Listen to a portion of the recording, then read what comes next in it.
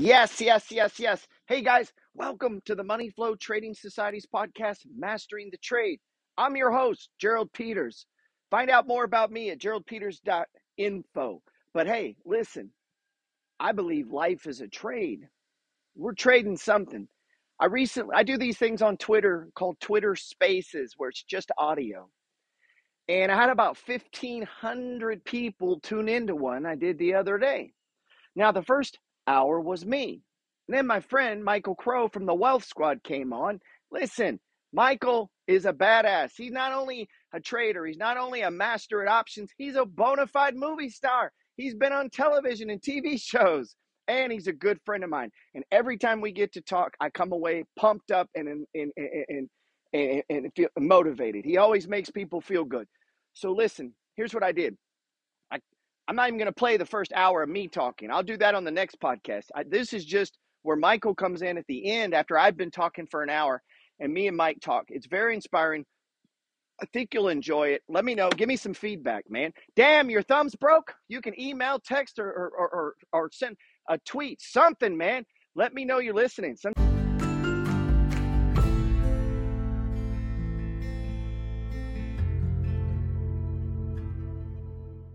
Be like you. It's funny because I'm in here trying to be like you. I got a little off track there. What's going on, man? No, it's never off track, man. I don't want you to ever think that. You obviously got all these people tapped in for a reason, man. So it's never off topic. You know what you're doing, and you've always kind of been the guy that flows like the money flow, and that's why people tap into it. So it's all warranted, man. And I just wanted to recap one of the things that you had said and you'd put out. You said you bought your first property at 32. Yes, sir. Right? Yes, sir. And you were a millionaire at 39. Yeah. And I like everybody that's on here right now, like let that sink in for a second. Right. He became a millionaire in 7 years through real estate and obviously like through what you were doing in the stock market and all these things. And people always ask me about, like with trading options and the stocks and like, what's that time frame? What does that look like? Now, here's the thing is like, it's different for everybody. Right. But the fact like it was your focus. It was your singleness of purpose. It was you staying locked into what the game plan was, you sticking to the script, quieting all the noise, and you did what you had to do.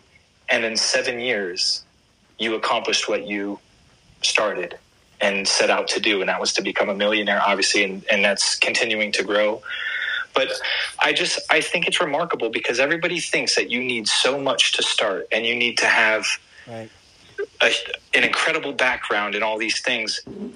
You don't. What you need is you need grit, you need work ethic, and you need just the perseverance of like, you fix your houses, you put in that work for yourself because that enables you to live below your means. Right. Yes, it might be like, oh, okay, you're trading your time for money and you could be doing other things. Well, sure, you could be doing other things, but you also don't have to pay so much because you started late. Right. You don't have to pay out a whole bunch of money to other people to do those things for you. Therefore, you're able to keep more for yourself and then to reinvest that into the other assets that you have. But I tell you this all the time. We text each other all the time, and I think you're just an incredible dude, man, and what you're doing and the lives that you've helped. Mine too. You've helped me tremendously too. We talk all the time, and I'm so appreciative of your friendship and all the content that you share, man. It's a gem, and I just hope that more people really sit with the content that you create to where they understand it. Because just like Chris was your protege, and look what Chris did in such a little amount of time, almost damn near similar time frames. Mm-hmm. It's just incredible, man. You're one of the best to ever do it, man. Well, you really are. I appreciate that. But it is like the talent, man. I always think that in my head, and it's not even a religious thing. It's just like that was written, and read it, and it describes so many situations. Some people start life off with nothing. It's just unfair. I mean, not unfair. It just is what it is, right? And then some people get 10, 20. Some people get more. But we're all having nothing is no reason not to pursue, because all you got to save is one, and now you have something. Yeah, and as I was sitting here listening to you, I also had my own thought of like, just look, and I tweeted this out too. Also, like investing, building wealth, having a successful career, performing on stage, finding your person, marriage, being a great parent, entrepreneurship, whatever that item is for you, it's all a deeply spiritual journey. Right. But you won't achieve any of these things if you don't even have your spiritual foundation in alignment with your purpose and what it is you're trying to do. Yes, you might get it. Look, anybody can be a dad. Anybody, it takes real people to be great at those things. Anybody can start a business. Doesn't mean you're going to be successful. You have to have a really strong spiritual essence to build a multi-million-dollar anything. Yes, and there's there's YouTube, there's all these things. People can be famous overnight. That's cool and all, but it's short-lived. If you're about longevity, it's rooted in your spiritual purpose. Always. Every famous celebrity person that I'm friends with, the people in television and film that I've worked with, business gurus I've worked with, spiritual foundation is impeccable.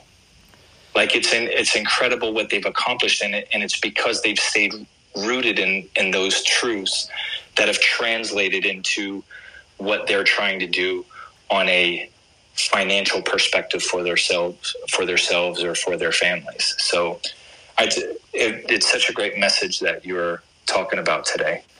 Yeah, I appreciate that. Yeah, I've been watching that show, The Offer. It was like how The Godfather was made. Mm-hmm. Have you seen this on... I haven't seen it. Send me the link to it, man. Yeah, I think you'll like it because it's like the behind the scenes of some guys that really don't know how to make a movie, and they actually make one of the great movies of all time. I don't know why I haven't seen that, but send me the link, and I'll check it out. You'll dig it because Al Pacino's like an up-and-coming stage actor, and like the guy's like, he's a nobody.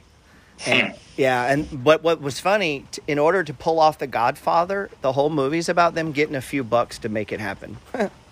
It's amazing. Right? It comes back to the money. And then his commitment and belief into it, and like his entire life was about, I have to get the means in order to make this movie. And I'm watching that, I'm like, wow, this is like for everything. Like, he's obsessed. He put himself into it. It took years.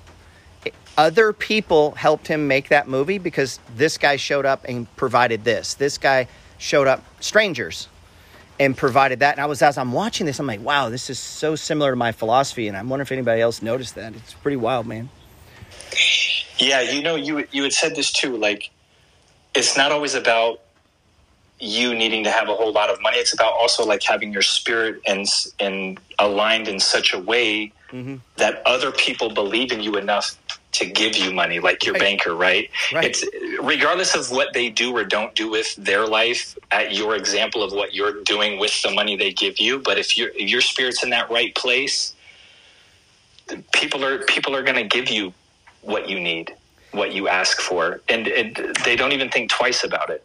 What's funny, what you just said there, we can run back, and I've been addicted to this recently. I've been doing a lot more one-on-ones, and as I'm talking to people, I keep wanting to take one step back, and from where they're wanting to say, because it keeps coming back to like your core belief on money here. So the one guy I was talking with, he had credit problems, right? A lot of people have credit problems.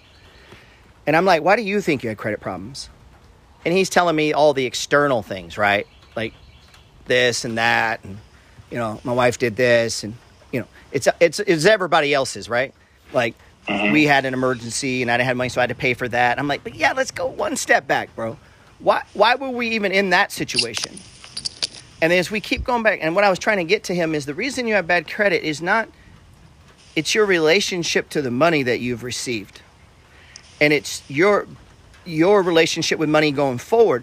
Because when you promise someone you're going to do something, how important is it to you to fulfill that?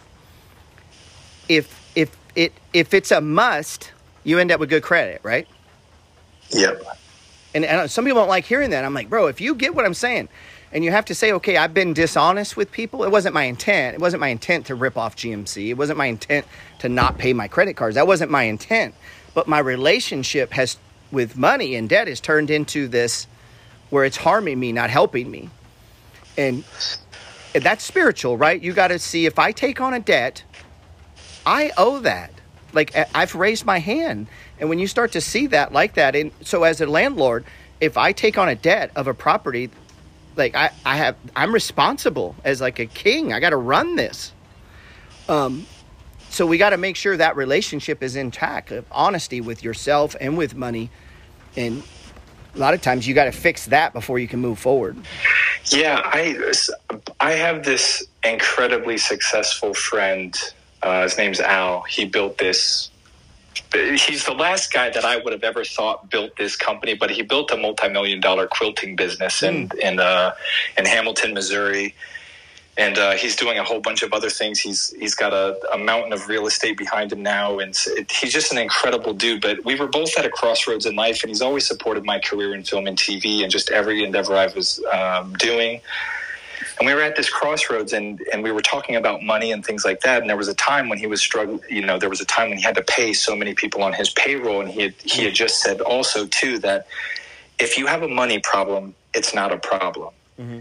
And I had to sit with that for a long time too before it really registered, but it completely changed my life in the way that I look at money and investing and all of these other things, because it's really not. It's a behavior problem.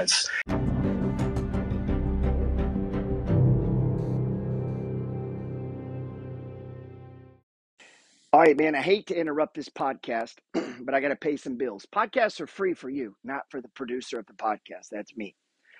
So listen up. I put on sale. I normally charge $99 for my 2019 boot camp content.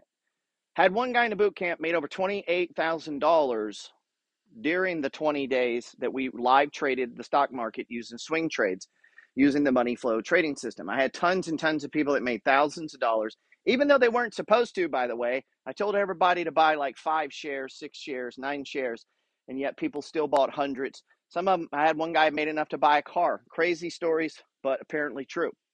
It's on sale for $69. You cannot be my friend and not own this.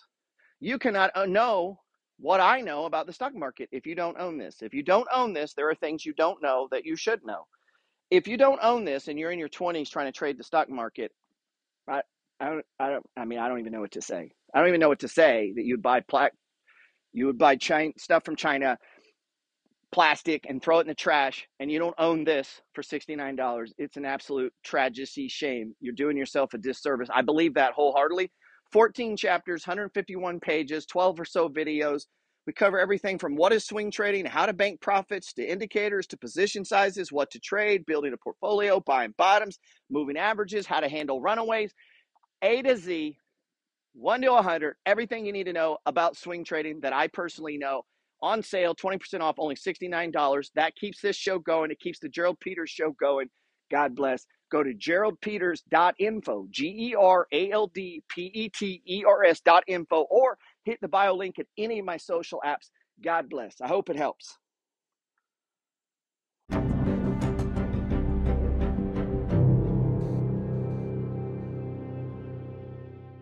When you change your behavior and the things that you're doing, and you make those small little impactful behavior changes, right, it opens up so many doors for you. Yeah, it's amazing. And yeah, and like your friend there, you can take on so much responsibility and so much that you're almost causing self-harm, if you don't have measures in place. And of course that's advanced, right? Like we get into advanced business management. I'm doing this series on sales, and it's like, as I'm teaching, I'm trying to start from zero, but sometimes, this playing piano, it's like, if you try to teach someone, it's like, okay, where do I start, right? Because you have it internalized, and you have from the beginning to the end of what you know, and you're seeing it all as one thing. And when people are starting, they're coming in with bits and pieces. And let's take options trading, or not even options, swing trading, or trading in general. You want to be a day trader. I think that's honorable. Yeah. I kind of dissuade which is, I know, confuses people. Like my friend, I'm friends with a day trade professor. We're personal friends. And I try to dissuade people from doing that. If you'll still do it, even though I try to dissuade you and you like me, then maybe that means you're supposed to do it, you know? Because I could be completely wrong. Maybe you have a natural talent at it. Usually the reason I'm saying that is, I think most people should take one step back. Like, let's make sure we have the foundation correct before we take on the immense challenge of trying to be a successful day trader. Let's don't pretend like that's some shit we can just off the cuff be good at, you know? Yeah, I was just going to say that too, is just having that foundation right. It's like most of the people that are day trading all the time that I see, they panic when they lose this money or the market's tanking or this and this. It's because their foundation isn't really set on the long-term perspective. I get the impression that not very many people actually zoom out and look at the SPY over 20 years. Right. And see right. This market's like tanking right now. But if you look at it over the course of 20 years, it's nothing. It's nothing. It's just a social agreement. It'll change, and then we'll go back up, and then that'll be a new high, right? And as traders in there, they're more clear. But I guess where I was trying to go with the trading and the options, that may be something that you do for a while, and you catch a break, or you get, people say this guy got lucky. Well, a lot of us get lucky. I'm sure you've had a lucky break. I've had lucky situations, but I was there, right? And so, yeah, it's luck, but I also got up in the morning and you went to the audition, or you drove over there, or you knocked on the door and got the client that made you a bunch of money, and the last 20 was disastrous. Or I caught a trade in silver many years ago where I made like $30,000 in one trade. And at the time, that was a lot of fucking money. That was the biggest trade I'd ever pulled off. And this is after having lost like $20,000 trying to trade, And I have a winner, and I make $30,000 in like 3 days. But not having any kind of, I gave it all back, of course. I was too stupid to pull it out and go buy a duplex and then start trading again. So I looking back on that, there's things I should have done. But my point is, through the process of trading, you may catch a lucky break, and now you got the seed money to start that whatever business, and you keep trading. And trading is part of your life. Trading isn't all I've never met a professional trader where everything is just trading. Those guys own this, they own a piece of this, they have a deal going here. And if you look at most of the guys we know as professional traders, a lot of them have a book or a course. I mean, trading is just part of their life. In almost everyone, man. Even what are you some of the most successful actors in the world, Arnold Schwarzenegger, he went on to be governor. And the reason he could do that was he bought a bunch of real estate in the 70s and 80s in California. Yeah, all the people that are, big in TV, A-listers, things like it's not necessarily their acting career. Like that, the film and entertainment business is one of the most incredible businesses to be in when you're working, but when you're not, you have to have other things too. Like a lot of these guys own multiple restaurants, they own businesses, they own tons of real estate. Business, man. Yeah, you know what? I saw an interview with Mark Cuban, and I've been trying. I saw a clip of it. I've been trying to find the full version of it because I wanted to listen to the whole interview. Like, I admire what this man has built for himself and the time frame that he did it. But somebody asked him, "What's one of if you could start over? What's one of the fastest ways that you would become a billionaire?" And I remember Mark Cuban saying that he would invest in movies. And I thought about that too. Like, really? Yeah. And also too, like real estate's in there too. But on the movie perspective, if you have those rights as a producer on the back end and you have points and that film you're set for the rest of your life, and incredible payouts on the back end with that. So, but I want to find that. I want to find that interview. I've been looking for it for the longest. That's neat. I don't know if you caught on my story I put on Instagram. I had a Canadian film crew. They flew from Canada to here. It's 111 at my house. They're Canadians, and they're like, "How in the hell can you live in actual hell?" Like it's so hot to them, But they were young dudes, and he had sold documentary type shit to like at the Sundance Festival, Southwest whatever that's called, Southwest by Southwest, where he sold a film there. They're trying to sell the one that they were filming at my house to Netflix first, and then they're going to take it to Sundance. They're going to travel the circuit. And he makes money doing stuff, but because they have investors. And so he's an equity partner in it too, right? So he has a guy put up money, and plus he's an equity partner by using his time and filming and all that. And they're going to they're trying to make money. And he's made money. And I told him, man, and we were talking, and he had like $50,000 saved up. Because his wife worked, and I'm like, bro, if you want to make movies for the rest of your life, you should invest that money. Like have money for you. But he's figured out the deal.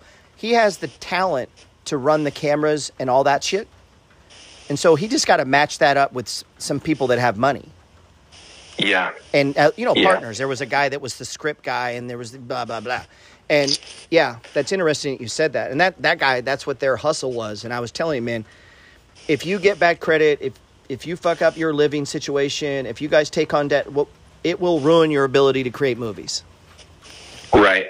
No, it's 100%. I had said this in a couple of your IG lives that I was into, and you were talking about real estate and building the dream and all of this other things. Like one of my dreams of what I want to eventually at some time build for myself is an empire of parking garages. Oh, you think about buying the land, and I say this because when I was out in New York City and I was hustling one summer, I was detailing cars, and this parking garage, it was right in the Bronx. It was right near Yankee Stadium. It was right across from the family courthouse. All kinds of lawyers, all kinds of doctors, all these people that were coming in and out of there. The owner had 22 parking garages, and every single one of those spaces in New York is like a rent payment or like a mortgage. I mean, they're paying $700-800 for the space. There's over 200 spaces in there. The only overhead that they're paying for that is obviously to buy the land. But if you own the land, you get all the gold, right? Mm-hmm. But I was doing the numbers on all of that. Like, okay, from this parking garage alone, this dude is killing it. He's making at least like $2 million a month almost on this parking garage. He's got 22 of these things across the city. Wow. I don't even know how you look at going into buying parking garages. I know how that and being starts, a part of it, though, but is you just say what you just said. Yeah. And then you're like, I'm going to write this down. And then you go to Google, right? And you just keep poking on this thing. You don't have to overnight do it, but you just poke on it. It's funny you said that because me and the wife were having this conversation. I don't want to own single family rentals in New Orleans. Because the weather, and it's a very violent city, okay? I don't mind, meaning I don't want to be over there working on properties and get shot. Mm-hmm. I'm too old for that. I got money. I'm not hustling like that anymore. If I was 28, that'd be a different conversation. But I don't need to put myself in that kind of harm. And not to say it's going to happen, but if it's going to happen, it's going to happen there, right? Like, it's that violent a city, but I have been entertaining the idea of buying a multi-unit, fully making it beautiful, filling it full of antiques and Airbnb in them. That's different, right? Mm-hmm. But then as I'm looking on this, I'm like, you know what the fucking problem in this town is? Parking, dude. Yeah, man. And I'm like, why don't we buy a parking lot and figure out how to protect people's cars? And then as I start looking into this, like you said, I came across a guy, and he owns 17 lots. All they do is he has a security fence around him, and you pay him $300 a month to park your car. And I'm like, what the and I'm looking at this, and obviously I know about this business. I've just never bumped into someone who's, like me and you, and he's doing it. And I was like, man, this would be a good project for OGP to try in New Orleans and document it. Like, how do I do that from scratch, Yep. No, I think it's an incredible, untapped market. And I bet I could find some New Orleans to partner with me. You probably could. And I got three people in the Money Flow gang. They're in our Discord, pay money to be there. I got two that are realtors, one's a pharmacist, and they live in New Orleans. And I was thinking on this, I was like, man, because maybe, like you were talking about, the big parking garage, that probably cost a few bucks. Yeah, I mean, I think the hardest part in all of it is the acquisition of the land or the parking garage itself. I think already at minimum, at least in New York City, I think you're looking at least $4 to $5 million probably in some way. It might be less in some areas depending on what you're trying to do, but I think in general, it's an incredible market. Like, it's recession proof. Everybody needs to park their car. Right. Everybody needs to, right? It's not going to go, if the market's going down, it doesn't matter. People still need to park their car. And if you live in a place like New York City, or you live in a place like New Orleans, where everything is so confined and so small, parking is a scarcity. Right. So scarcity creates abundance in those scenarios. And that can be executed on as simple as, let's say you got 100. 3 other dudes that you like and respect you, or women, I mean, it doesn't have to be dudes, obviously, that are in the wealth squad go, hey, Mike, I'm in on that. I'm for 100. Because they have abundance, right? Mm-hmm. They have abundance. They don't want to lose 100, so they're betting on you. But it's not the end of the world if they do. And that's where everything comes out of abundance. Investments come out of abundance. And maybe I go in on that. I mean, you find the building, and you don't start the plan like that. You start the plan with, here's my idea, and then you start looking. And so basically, when you come to me, you got everything lined up. You just need more money. And that's how easy. The reason I never take anyone serious is when they come to me for money, they haven't done shit. Right. Meaning, they don't have 8 months of research. They haven't narrowed it down to 3 people. They don't have a realtor they're working with. They haven't talked to 6 lenders. They don't have anything to show me. They just have an idea. I'm well, fuck, I got ideas. You know, I don't need an idea. I need you to put shit together. And then I'll come, because that shows me you're serious about it. Like, I had a guy wanting me to stamp his course, and I'm like, well, let me see it. Oh, well, I haven't written it yet. Man, get the fuck out of here. Waste my time, man. Like, you know, and I mean, obviously I want to encourage that guy, and he's thinking, because, you know, I got him to thinking. But it's like, bro, come to me about helping you when you have it done, because then I'm going to be like, okay, you took the time, you read my material, you read my new ebook, you put together this, and now I'm seeing, I want to help you, right? You want to help the guy that has done everything but make it work. You know, the kid who calls me, he's got 2 rentals, and this happened. I'm happy to talk to that kid, you know? Yep. Because I want him to pull this off. He's already shown me he'll get up out of bed and try. You know, that's the option guy that blows out and puts more money back in the account. Truth is, when you come pretty good at it, it's not because he got signals from you. It's not going to be because of this. It's going to be because he kept trying and you know, and figured it out for himself. Yeah, I get that a lot too. I get that a lot in my DMs about, you know, how do you get through a trade, or you know, the trades that go wrong, or the options, or, you know, something that you invested in as a swing trade a long time ago to build wealth, and it just finally tanks. How do you get through it? I get that question so many times, and a lot of it is just keep showing up for yourself. Keep showing up. Keep doing the work. Like, you only got to be right once. You do. I usually ask them, what'd you put money in yesterday? And they go, nothing. What about the day before? Keep fucking going till I get a day, please. Yeah, just every little bit that you get, just put it away. Put it into something. There's got to be some activity behind it. Yeah, you don't have to buy something directly, right? But look, cash just in your account helps, because then you can pull the trigger at the right time, right? Dude, I had a guy on my thing. He used to be in my group. Maybe he's on here. And I'm not picking on you, but I want to keep going back to it. So if I ever pick on you guys, don't somebody's about to get cussed at, and I'm here for it, man. Give me the popcorn. I think I've banged on Michael before. Shit, I've banged on Chris. Yeah. People are like, oh, Gerald was talking about you, Chris. And he's like, yeah, Gerald does that. Like he knows that, man. And I'm just pointing out things that I see, man. And, you know, maybe we agree to disagree. That you know, it's all right. I mean, my buddy Ashton, I love Ashton. He's a good dude, good trader. You know Ashton, right? We're friends, man. We do content creation together. I've gone to visit the guy.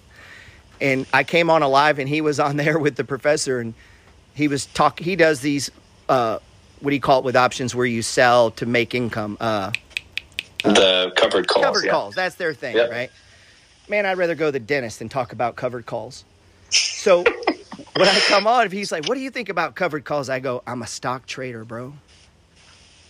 Yeah. And I'm like, I'm not mad at covered calls, but that's just not what I'm doing, right? I can't do everything, right? So it doesn't interest me. I'm not going to put the time in. If it's working for him, great. That doesn't mean I want to do it. I can't do everything that makes money. I got to be really good at some things, you know? Yeah, I mean, all of it is, in essence, I mean, it's for that short-term cash flow. Right. But that short-term cash flow has got to go into something that's long-term. And I'm that, and that's what I do with all of mine. So I'm like, cool, you're getting covered call money. I own a beach house and get paid. Do that. Like, yep. You get what I'm saying? Like, we're all playing this game at different. Some guys got 1 talent, some 5, some 10. But then I got a friend that has, 3-4 million in dividend stocks. He loves covered calls too. That's kind of one of his hobbies, is sitting around, how can I make more money on this 3 million? He's already collecting 16,000 in dividends, and then greedy bastards doing covered calls, Yeah, and I mean, just like what you were saying too, you got more skin in the game with that amount of money. If it goes up 3%, you're already killing it. Right. So I have no interest sitting around calculating shit that doesn't interest me. Yeah. When I'm already collecting, $200K a year in rents, royalties, and dividends. So maybe to you that's interesting. It's not to me. And I think a lot of people don't have enough money in their account to even make it worth the effort. I mean, if you do have a few bucks, then yeah, I'm not against it, but I'm going to leave the live because I'm bored. I mean, yeah. And they're like, oh, he's talking about it. No, I'm not. He's just doing something different than I am, man. So I'll smash on people because I disagree. And I'm just pointing out to my listeners, hey, here's why I don't like that, Shit, I went off on an influencer on one thing that was a guest of the professor's because he talked bad about Bitcoin.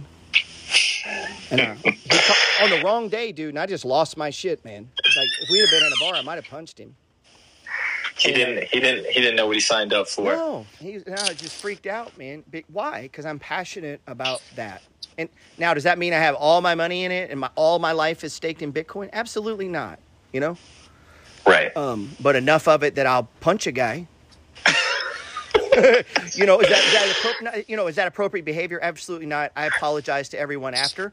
But depends who the person is. Right. I'm a passionate guy, man, and I wish other people were as passionate for what it is they want. Yeah. I don't know. It's I love teaching trading though. I love teaching traders. I'll be honest. One of the problems I have is I'm 52, right? Mm-hmm. And some of the things I'm teaching you, I'm not necessarily doing anymore. Mm-hmm.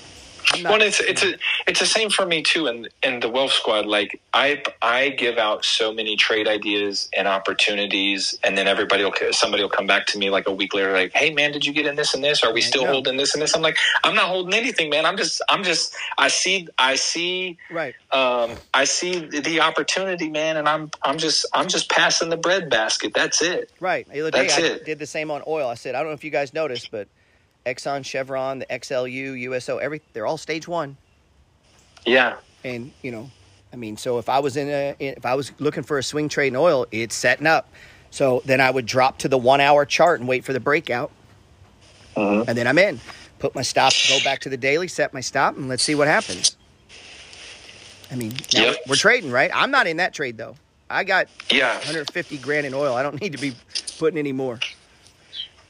Yeah, absolutely. And speaking of like the stage 1s and all of that too, I was just about to make the minions in the Wealth Squad known too. That Home Depot looks like it's setting up too. It's in that stage 1. Like if you look at the day chart, it's almost kind of deceiving in a way. But if you zoom out and you look at the 10-year chart of Home Depot, it's sitting right on a support zone, stage 1. And it's got you basically have a 40 to 50% upside with that, pays $1.96 in dividend every quarter.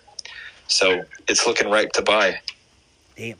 I know I've been trying to allocate, and some people it's a lot, some people it's nothing, $100 a day into all stage 1s paying 5% or better. Because there's a lot of that are 3%ers that are now 5%ers, right? Mm-hmm. And I'm just banging it every day, which means I got to make money because I still got to pay, my electric bill.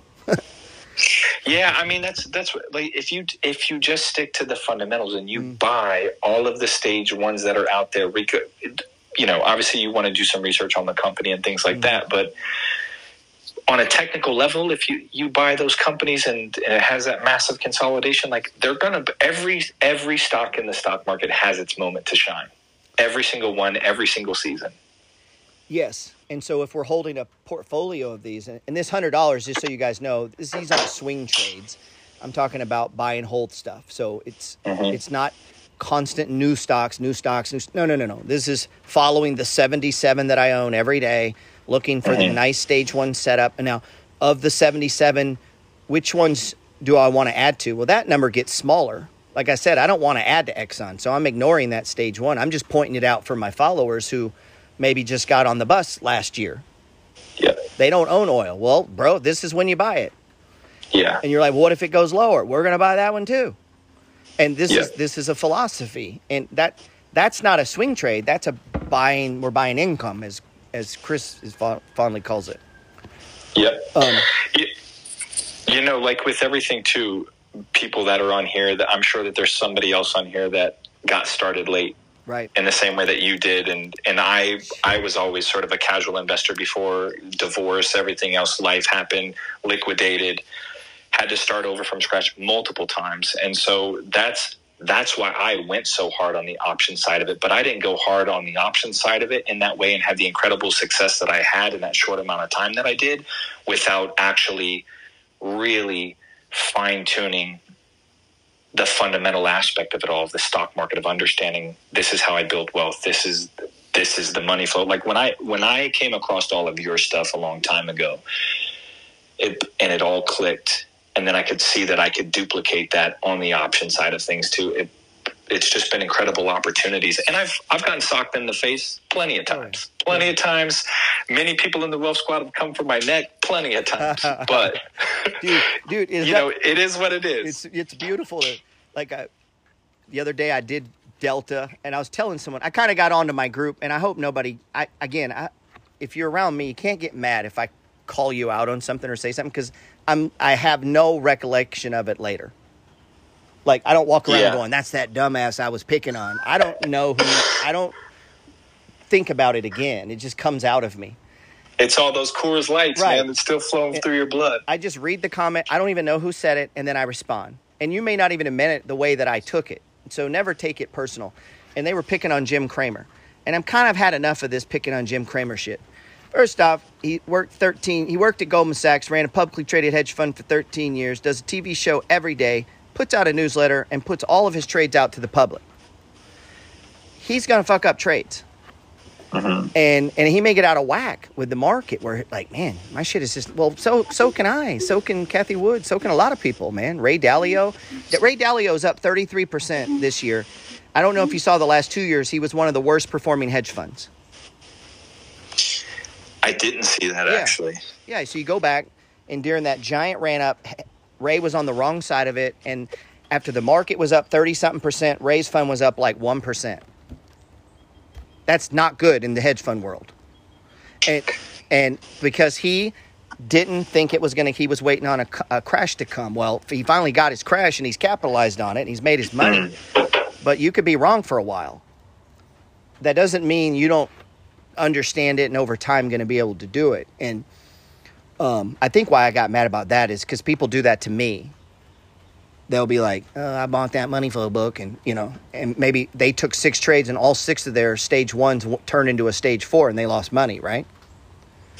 Yeah, and I think it's really tough too in the society that we live in, because we've all been molded to have this instant gratification, to have everything now, and look, the way things are just kind of designed for us in society doesn't necessarily set us up for success either. It's almost in a nutshell kind of setting you up to succeed, or setting you up to fail.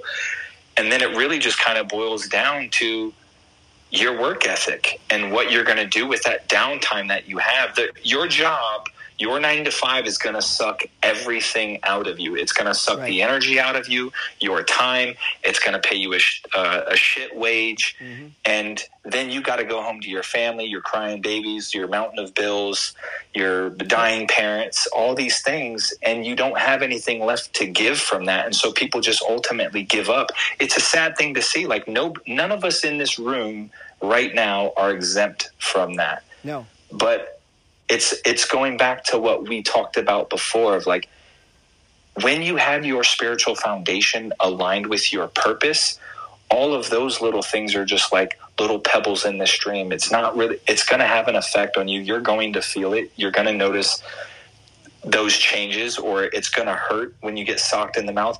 But if you've got those things aligned for yourself with your purpose, you're just going to keep going through it. Yes. And get past it. Yes. I say this a lot, and I know it confuses people. It's often the things you'll do for free are the things that'll be the most rewarding, you know, even financially. And what that really means is like you win some, you lose some, you win some, and it's like, fuck, man, I'm basically doing this for free. It's like, yeah, welcome to experience, right? And as you go through that process, that ends up being the thing that rewards you the most. Every actor acted for free. Every musician played for free. Every sports person played for free. Every entertainer. Some reason when we get down into the middle class wage income earners, they think they're supposed to get paid on every move. And it's like, no, the richest people get paid on very few moves. They do a lot of shit for free and then they get paid. Nobody pays Kathy Wood to talk on YouTube. She doesn't have a YouTube channel. You know? You ever notice that? Yeah, it's just you got to put yourself out there. Mm-hmm. You've got to be willing to do some of those things, sacrifice and. Well, that guy I was going to tell you, the guy that I smashed on the other day, he used to be in the Money Flow gang and he quit, but he still watches my lives. Whatever. I guess we're not friends anymore. And he made a comment in there that I don't have enough. I'm not trading anymore because I don't have any money for trading, or I don't have enough money. And it's like, it's free. What do you mean you don't have enough money? Like, you could take the Delta trade with 5 shares. What he doesn't want him to do, what he means is, I'm not going to do this for free. And I'm like, well, everyone who ever succeeded did it for free at first, which looks like you taking 5 shares. And so a guy like, well, I only have $5,000. I can't do 30 trades like you. And it's like, yeah, you can. What do you mean you can't? What do you mean? Of course you can. You buy 10 shares of this, 10 of that. You could build out a portfolio of dividend stocks. It's 50. I mean, you could. That'd be a little weird with that small money, but you can. And the dividend is proportionate. And if they're all paying 3 to 4 or 5%, that's the same as having all your money in one paying 3, 4, or 5%. And then what happens when 2 of them triple?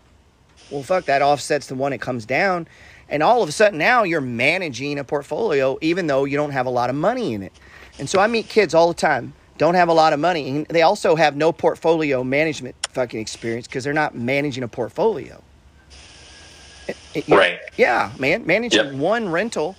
Okay, well, it's kind of the same as managing 10. You got to do the same thing. You got to have something on your computer. You got to deal with an insurance agent. Like, you're going through all the same game. The difference is you did it once and not 10 times. Right. So if you want to be a trader, it should have nothing to do with your money. Meaning you'll get the money, maybe a little bit, but you're going to trade. And if you blow out, you're going to be back the next day because you're a trader. The moment you don't come back, you weren't a fucking trader. You were doing something else. They were chasing something else. And I honestly believe this, that even if I teach you the money flow, even if you sit with me or sit with Mike, if you sit with Chris, you're still going to go through your own journey in crucible. You're not going to be successful because you hang out with Chris for the weekend. You're just going to see a guy who's successful with a bunch of cool shit, right? I feel like that. I mean, it's you've like been there. You know what I'm saying? Yeah, no, like you spend a weekend with you, Chris, whoever. Like, one side he's going to be like, damn, I really am broke. Right, dude. When I leave my rich friend, I have a rich friend, and this dude. When I say rich, this dude is rich. Yeah, he does the same thing I do, except with zeros. He's not buying a $300,000 duplex. He's buying a $3 million 12-unit complex, and he has a 8-car garage, and his house is like 13,000 square feet. No shit, like the Kardashians. And he's the guy that showed me real estate, man. And he's become immensely rich. While I've built what I built, when I go to his house, though, I'm like, fuck, dude. Like, I'm not doing anything. Yeah. I spent a weekend hanging out, talking business, all of these other things with a wealthy friend of mine. He had 2 bank accounts, and he showed me both accounts. One account. I love seeing it. Man, one account he had 19 million. The other account he had 14. And I was like, man, the whole that time inspired you a little bit, right? Like you leave there going, okay, it is possible. Yeah, it did, but it was also depressing. I'm also like, depressing, right? right? I'm really broke, man. Yeah, and then you start doing, man, if I had 19 million, you start doing that game. Yeah, but he's got problems you know too, what, right? Oh yeah, of course, of course. The thing was though is he reemphasized the thing that we always hear about, like once you get to that $100,000 mark, right. You becoming a millionaire is inevitable if you have a work ethic and you have discipline. If you have those, it's inevitable. It will happen. And that's so small. That's just a lifestyle change. Yeah. When you compare that to his accounts that he showed to that number, like that's so small and so insignificant. Mm-hmm.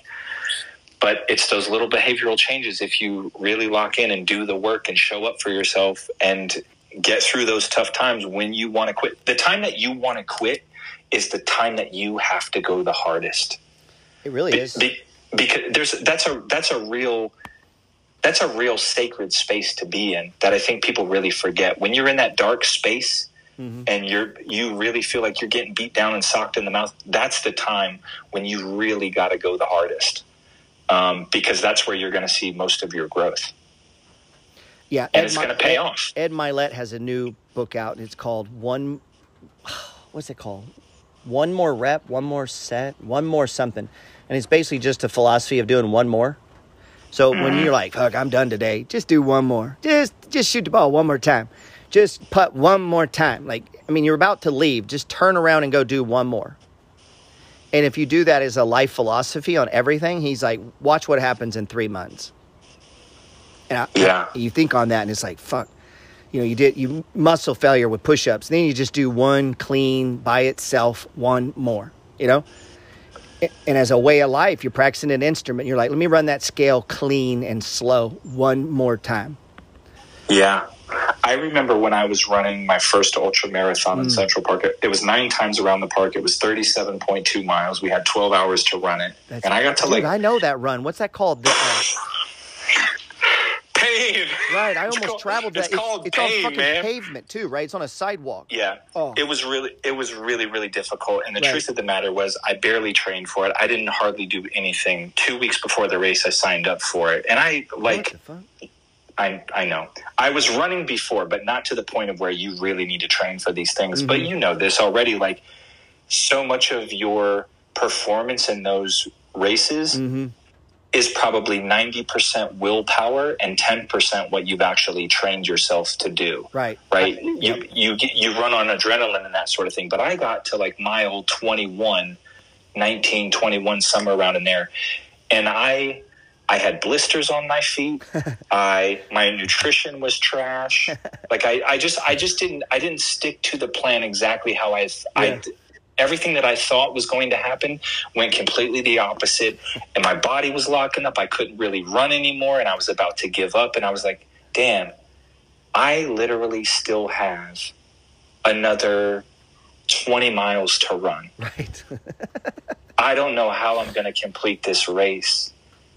And it really was just one foot in front of the other. I just kept hearing that. And then you got those random strangers who don't even know you there with cowbells and Nutri-Grain bars and signs and high fives and tissues for you to wipe your tears when you're crying out there. All of these little things pushed me through that. And it honestly was a really dark space. And you already know this because you've ran these races before. But just thinking about that, how it relates to life and money and business and investing, that's also when I went really hard on that next pit that I went in there and just kind of reassessed my game plan, and I went out. And you know what? You said something that's a critical truth to long distance running. When you said that, that most of the performance on that day, on the day that you show up to done, at least half of it is attributed to your mindset that day. Mm-hmm. Mm-hmm. And I met a guy who was pretty not successful, but he completed a lot of those races. And he had told me the same thing. And he said, dude, you just need to be able to, can you easily run 15 miles? And I go, dude, race is 50 miles. He goes, that's not what I asked you. Can you comfortably run 15 miles? Just like it's nothing. Just get up and you just run it on any given day. And I was like, well, I don't know about it. He's like, we'll get there, you know? And what he was saying is it's the quality of the training, not necessarily that you go out on your own and run 28 miles by yourself, because that's really hard. And so the longest I would run, even for a 100-mile race, was 17 miles. Mm-hmm. All I had to do was that a couple more times. So if I can do it pretty easy on race day, now I got my mindset too, and my weight training. Weight training doesn't have much to do with running, but it does have to do with building your body, right? Mm-hmm. And then eating right. And so there's a lot of things that have to do with long distance running that have nothing to do with running. You know, the running part is you putting your shoes on and getting out there. But like you said, if your nutrition's wrong, you haven't been stretching, you haven't been trained, like all these other things. Same in trading, man. Trading is not about you and money. If you became a great trader, I'll give you the money. Mm-hmm. Like me and you could do it. You know, if I meet someone who can come to me and show me their account and they're like, look, dude, I've taken 116 trades over 9 months. My return is 98%. I'm pretty sure I can do this again. Mm-hmm. What I get is guys who come up with a strategy and they've done no trades and they're like, you want to fund this? And I'm like, no. It shocks me no one ever comes to me, because I've had a few people over the years come to me with a strategy, and he's like, Gerald, I'm not going to show you my exact strategy. And I was like, well, you're going to have to at some point. Yep. And I'm like, I need to see you have executed it 100 times. And he's like, well, that's going to take like 2 years. I know. Get back to me. Come back when you're ready, grasshopper. They never come back, dude. And they never got rich. So what happened? Either he caught a time and frame where something was working, or for some reason he gave up on himself when it got bad. I don't know. Or he just didn't have the stamina to buy 5 shares, you know, and then just keep working it, keep practicing, keep working it. It's the stamina part for me, man. Mm-hmm. That's where I see it. I see it all the time with the people that reach out to me individually, the people that I'm in my one-on-one sessions with. It's the stamina of it all. Is that, look, in the same way that you feel yourself for a marathon or an ultra marathon, mm-hmm. you still have to have that same nutrition as a trader, as an investor, as somebody who's trying to build wealth. There's nutrition in that way too. It just comes in a different form. It's not in the form of food. It's in the form of other things. So you still have to feed mm-hmm. that part of you in that way. And a lot of people they give up too easy. They give up way too easy. You give up way too easy. And you asked me, do you think I think buying a 2-bedroom, 1-bath house is harder, or completing a 100-mile marathon? By any stretch of the fucking imagination, it is much harder to complete a 100-mile marathon than it is to buy a 2-bedroom, 1-bath rental property. Yep. And I meet teachers, doctors, lawyers, truck drivers, bus drivers, people that work at Walmart that run 100-mile races. Like, everyone that was at the race was just a normal person, man, you know? Yep. And this is why you're so good at what you do, because of you running that race and right. what it teaches you. The lesson that you gain from that mm-hmm. whole experience, because that is an incredibly spiritual experience, man. I had an incredibly spiritual experience when I ran my ultra marathon, because it's you versus all your demons. Yeah, it's you running with your demons the whole entire time. You hear all those little voices in your head, you hallucinate, yes. all these, like it's real, man. And it's just you and those demons out there. And when you can dance with those demons and you can run and you can acknowledge all of those voices and all those vices that you have, man, mm-hmm. it's incredible. It really is. Jesse Itzler, I don't know if you're familiar with who he is. He's the husband of Sarah Blakely, who owns Spanx and owns the Atlanta Hawks. Yeah, he's a badass. He has an incredible book that he wrote that I read one time, living with a seal, and that seal ended up being David Goggins. He hired David Goggins to come live with him for 30 days, but just admire the dude. But he has a saying, and he had said that when your mind decides, the body follows. And I thought about that in so many aspects of life and the things that I've done, the races I've run, me as an athlete playing at a high level in basketball. And then also too, as a trader, as an investor, all of these things, when your mind decides, your body follows. When you want to give up on yourself, everything else, you are going to give up. You are going to quit on yourself. Yeah. It's just profound, man. Athletics is such a teacher of life, and it's a spiritual journey in itself. And we could talk all day, VP. We always do. And I just appreciate what you do and the content you put out, man. It's so valuable. And I really just hope people take it to heart and apply it, because all of this doesn't even matter. This conversation between you and I doesn't even matter if nobody does anything with the things that we're trying to teach other people, right? And through our own experiences that we've gone through. So I appreciate you, man. You're the best. You really are. Yeah, man. I appreciate you as well. Appreciate your friendship, and it's cool. I think the moral to everything we just said is you don't have to have everything you need to get started. And I used to call it, you don't have to get it right, just get it going. And then you just keep it going and going and going, and we'll refine it. We'll fix it, right? We'll get it in tune. We'll work through your problems you're going to have. I'm working with a guy who is a bodybuilder, and I'm like, man, you got to take that, because I don't do that. I don't have a reason to have 6-pack abs. Like, it will help me not much in life, but to him it did. He was a competitor, right? So he had a different reason. He likes the lifting, and it's like, man, if you can do that, bro, you can invest, you can trade. This is easy here, man. Like, yeah, man. I appreciate you, bro, for coming on, and we'll wrap it up. I probably got to close out the market here, and I usually make my moves either at 11 or around 2 o'clock.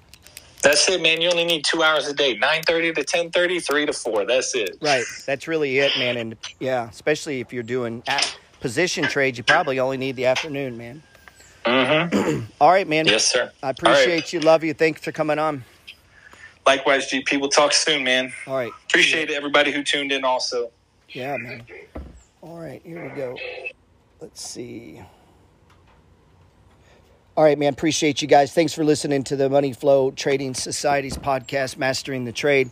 We went long, so I'll probably break this up into 2 podcasts, maybe one with me and Mike on that backside. That was kind of fun. That was spur of the moment, man. I'm glad he came on. I'm pumped up now. And then my ramblings on the first part, or maybe I'll do half and half. Maybe I could do that. Let me get fancy. Appreciate you guys.